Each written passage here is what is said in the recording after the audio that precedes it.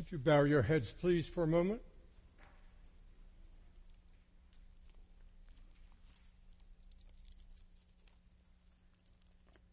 Almighty and eternal God,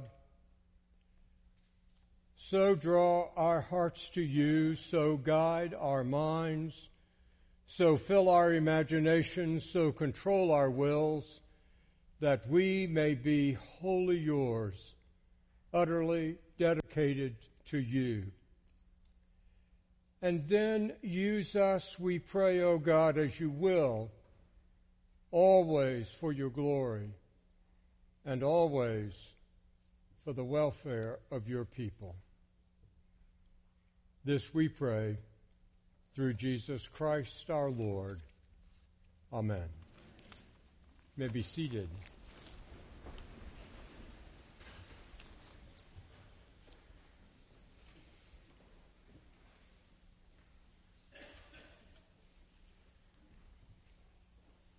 It's hard to believe that this is my third visit to All Saints since I've retired and moved to Atlanta, and now I can welcome a new rector that you all have. I know he's been with you for a while, but this is my first opportunity to meet him and to be with you while you're under his leadership as you all have begun that wonderful relationship that you have. But it's great to be here again. I love coming here. The music is absolutely breathtaking. And I love to hear your choir and to worship with you and to be a part of this community every time I come. As I read the scripture for today from the gospel, I thought, well, you could not have asked for a better setting to do confirmations and receptions and reaffirmations and have all of us together renew our confirmation vows. What you find here in the 17th chapter of John is the ending of Jesus' period of teaching and preparing the disciples as he had entrusted to them the gospel and his knowledge of his Father, and called them then to go into the world to proclaim that reality and to be present with people in their own journeys of faith.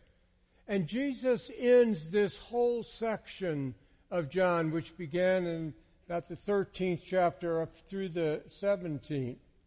He ends it with what we know as the high priestly prayer, where he not only prayed for himself, but he prayed for his disciples, those who were present, and those who were to come like you.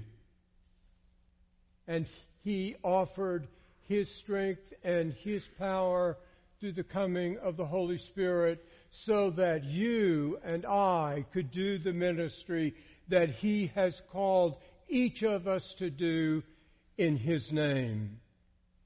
And so what a great and glorious passage to read as we prepare to confirm and welcome other people into this reality of being disciples of Jesus Christ. Because every time I come to do confirmation, I always remind the congregation this one thing: you are the ministers of the gospel. Not just those who wear funny collars or preside at the Eucharist, but you are the ministers of the gospel. And without you, the gospel cannot spread anywhere in the world. It's a hefty responsibility, but never forget it. Because as you go from this place, your life is a sermon about your reality and your relationship with Jesus Christ. And you are called to share that. You are called to be proclaimers of how the reality of Jesus Christ and the reality of his Father has affected you and in your life. Jesus said some very interesting words this morning, I think. You know, for 47 years, I have tried to stand in the pulpits and talk about our need for an ever-developing and strong faith in Jesus Christ. And I think it's fitting and proper that this should be done, because there is nothing on the earth that I need more, and maybe you as well, is that faith in Christ. In times of poverty, we need faith in His care and in His provision. In hours of temptation, we need faith in His way of living. In times of moral failure, we need faith in His forgiveness. In days of discouragement, we need faith in His purposes and power. Every day of our lives, in a dozen different ways, we desperately need to believe in Jesus Christ. But today, I want to just for a few minutes reverse the emphasis. And I want you to think with me a few moments of Jesus believing in you and me, believing in us. The gospel reading reminds us that Jesus has faith in His followers. In the midst of the high priestly prayer which He offered in behalf of His disciples, we find this remarkable sentence: I entrusted to them the message you entrusted to me, and they received it. Think of that for a moment. Here is Jesus on the night before His death. His public ministry is almost over. He has poured His life into the work His Father has given Him to do. And in a sense, on this particular night, there is very little to show for it. The vast majority of His people have rejected Him and His message. And now He will preach and teach no more. But He has handed the torch to these very plain, ordinary people and confidently believes that it is in good hands. He said to His Father, I entrusted to them the message you entrusted to me. Christ had a profound faith in His followers. And I am saying to you, and I want you to hear it, that He has that same kind of faith in you and in me.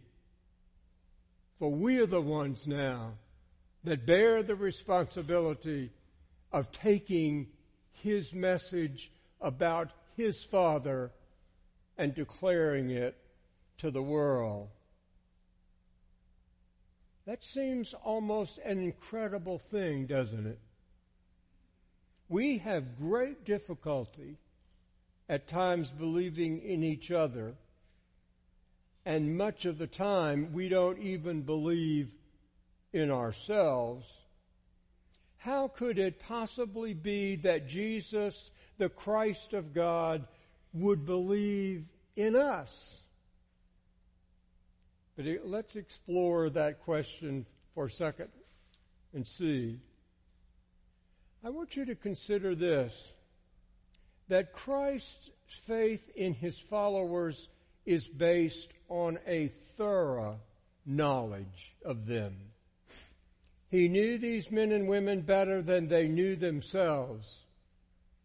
And I want you to know that He knows us the same way. Some modern sage said it like this: it is strange that we mention so seldom the intelligence of Christ.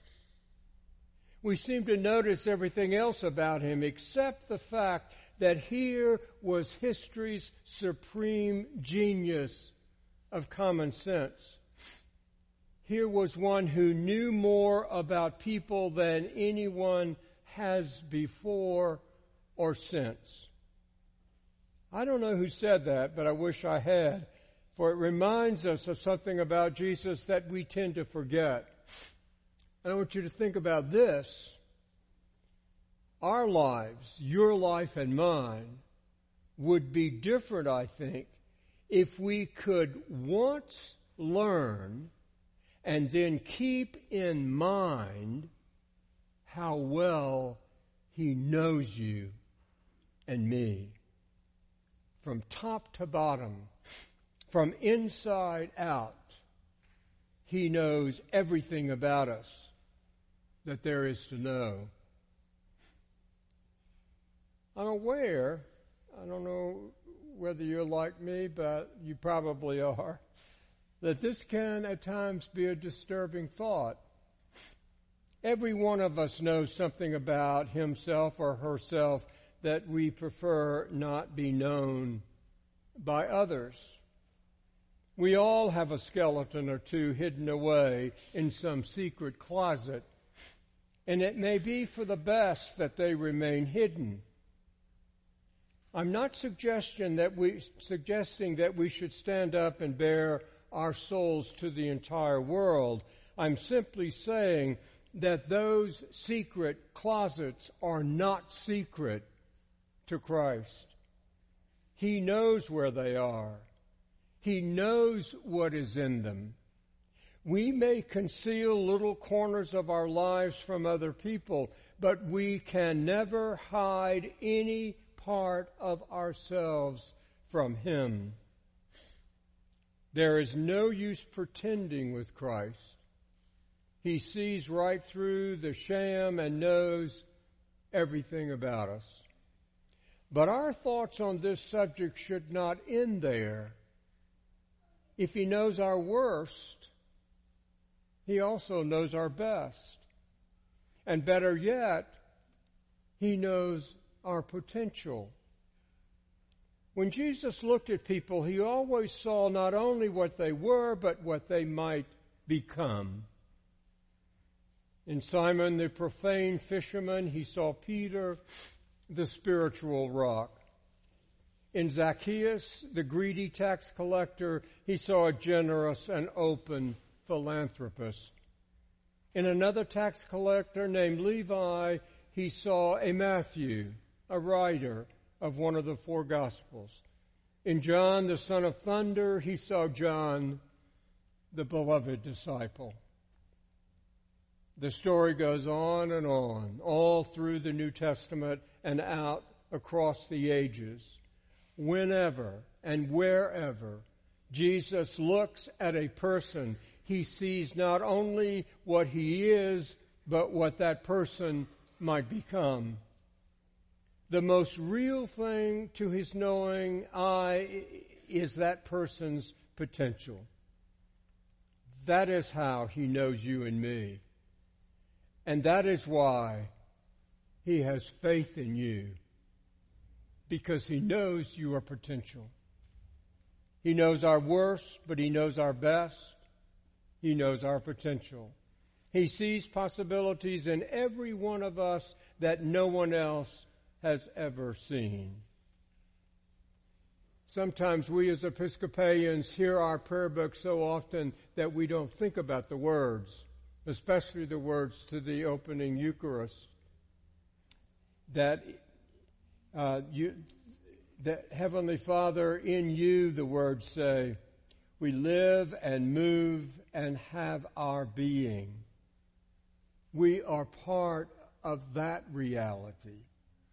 And nothing is hidden from him in that kind of relationship. Now, there's one step further that I want you to consider, that Christ's faith in his followers is rooted in something called unconditional love. This, I'm convinced, after my 47 years of ministry, is one of the toughest things that most human beings have as we enter relationship with our Lord, for us to really believe. Somehow we can't get hold of that idea of unconditional love.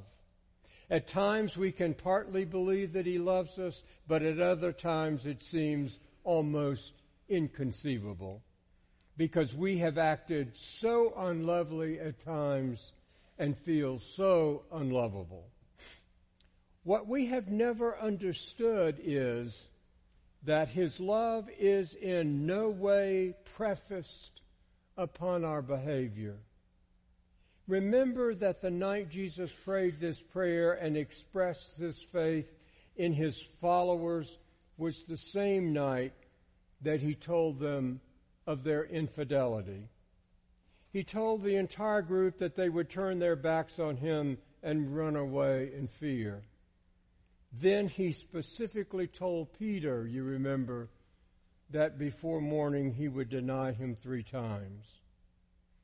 We've just been talking about how well He knows us, and He knew those followers were going to forsake Him before it happened. Do you think He stopped loving them because of it? Not at all. He loved them before it happened. He loved them while it was going on. He loved them when it was over.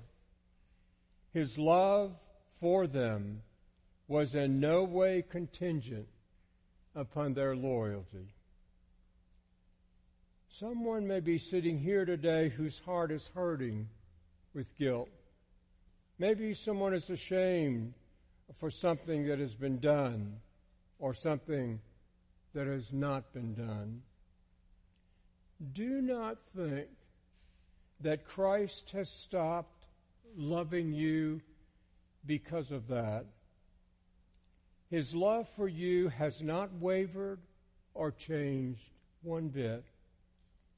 I do not know how that makes you feel, but I know what it did to Peter.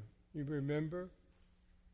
When he realized what he had done and when he remembered what Christ had told him, it broke his heart. And the record says he went out and wept bitterly.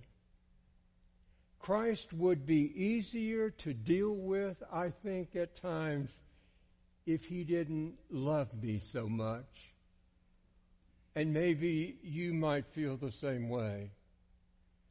If, when we do wrong, we would go away and leave us, if He would go away and leave us, maybe we could go our way and forget all about Him.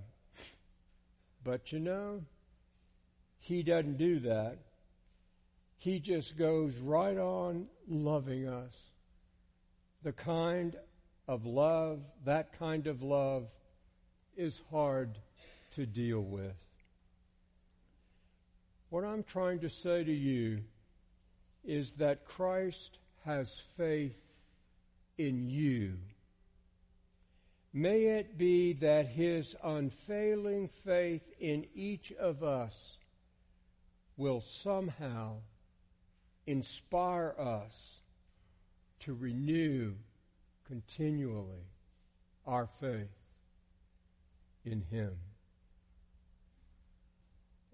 And we now move into that phase of this liturgy where we will stand together and take vows and renew our faith in Jesus Christ.